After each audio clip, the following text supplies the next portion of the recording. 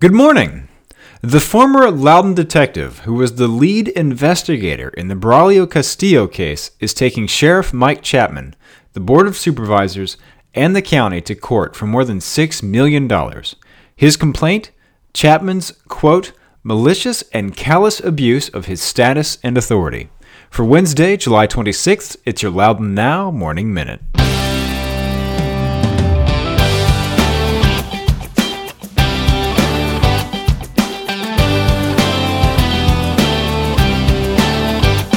I'm Jennifer Montgomery, Executive Director of Loudoun Hunger Relief. Loudoun Hunger Relief, formerly Loudoun Interfaith Relief, is the largest food pantry in Loudoun County. Last year, LHR provided 1.2 million pounds of food to more than 11,000 Loudoun residents. 40% of the people we serve are children. LHR distributes food to families 6 days a week, year-round. For more information, if you need assistance, or if you would like to donate and help your neighbors in need, please visit our website, loudounhunger.org.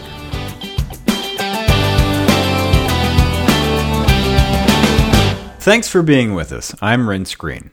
Former Loudoun detective Mark McCaffrey filed a lawsuit yesterday against Sheriff Mike Chapman describing, quote, a dynamic of intimidation generated by rudeness, lies, and insulting behavior towards his colleagues, punctuated by screaming and fits of rage, capped by campaigns of unrelenting retaliation by any means against the perpetrators of every perceived slight or difference of opinion. Boy.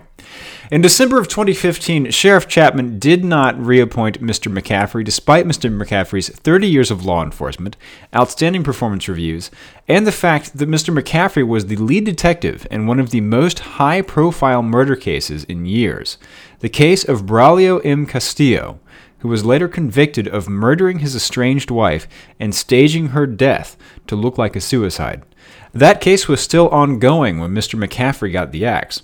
After he left the sheriff's office, the Commonwealth's attorney hired him to see out the rest of the case. Since then, he started working for the public defender's office in Winchester.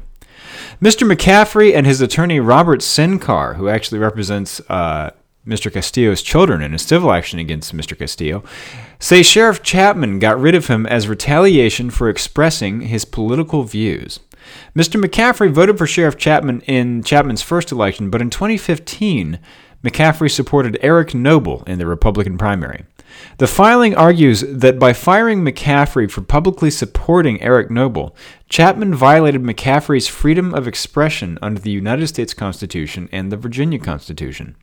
He also alleges that because of a cooperative agreement between the county and the sheriff, which extends the county's human resources policies to sheriff's office employees, Loudoun County government and the Board of Supervisors should have protected Mr. McCaffrey from Sheriff Chapman's, quote, malignant narcissism. The sheriff released a statement today calling the suit, quote, a reprised chronicle of false allegations, conjecture, innuendo, and or grossly exaggerated stories designed to smear me, meaning Chapman, our staff, and the honor and integrity of the entire Loudoun County Sheriff's Office. As to the county, which will be represented separately in the case, they released a statement saying they will try to move the case to federal court and won't have any further comment. Historically, suing a sheriff for wrongful termination in Virginia has not been easy. Across the state, cases have often been dismissed or settled out of court. Sheriffs in Virginia have broad authority to hire or fire at will, and in the case of policymaking positions, they can even hire and fire for politically motivated reasons, in what's called political patronage. But Mr. McCaffrey's attorney says that is not the case here. As a detective, he said Mr. McCaffrey did not make policy, and the sheriff can't refuse to appoint someone because of their right to political expression any more than he can because of their race or gender. And this isn't the first time Sheriff Chapman has faced allegations of political retaliation. Back in April of last year, we found memos detailing 85 transfers and promotions in the sheriff's office, including transferring members of the local chapter of the Police Benevolent Association to less desirable duty for less experienced officers, like from investigating robberies and homicides to working at the jail. The executive director of the statewide Police Benevolent Association said that appeared to be retaliation, for the local PBA choosing not to endorse any candidate for sheriff in the 2015 election.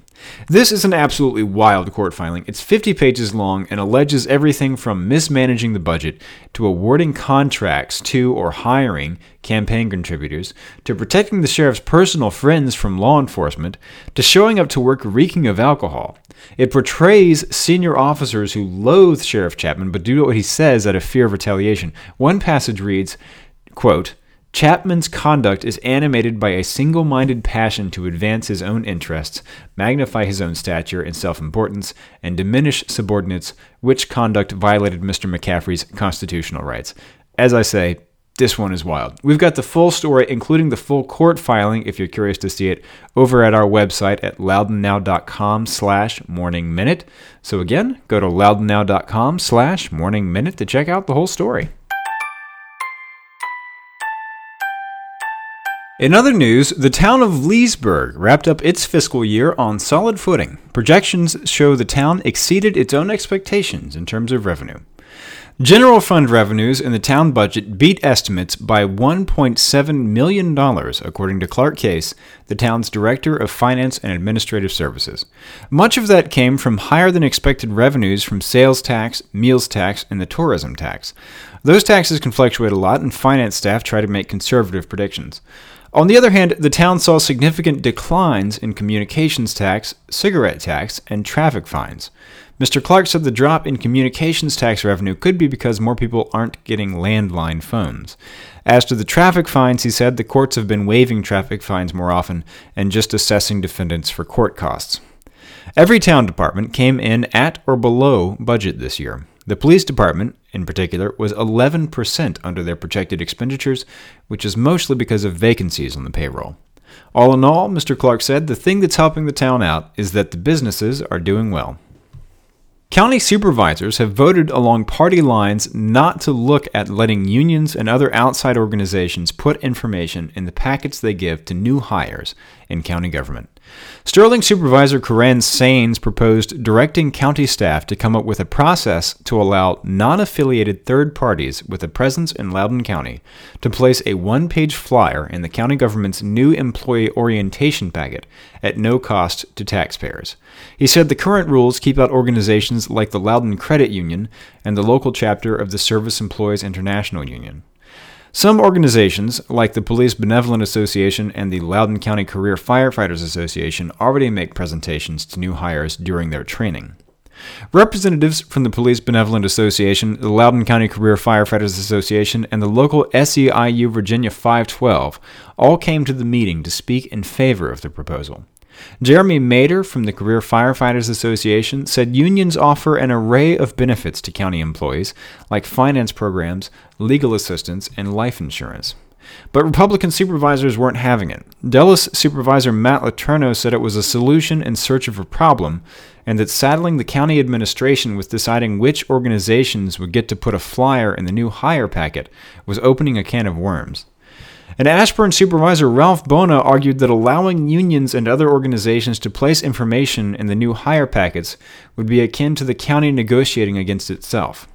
The board voted 6-3 along party lines not to move ahead with Supervisor Sains' proposal, with only the board's 3 Democrats in support. And the Lovettsville Planning Commission has won a statewide award. The American Planning Association's Virginia chapter recognized the commission with the 2017 Dogwood Award. The Planning Commission was commended for increasing town residents' engagement in the Lovettsville Comprehensive Plan, for working closely with the town council, and for working to create a coalition of planning leaders from other Loudoun towns. Get the full story on this and all these stories over at loudounnow.com.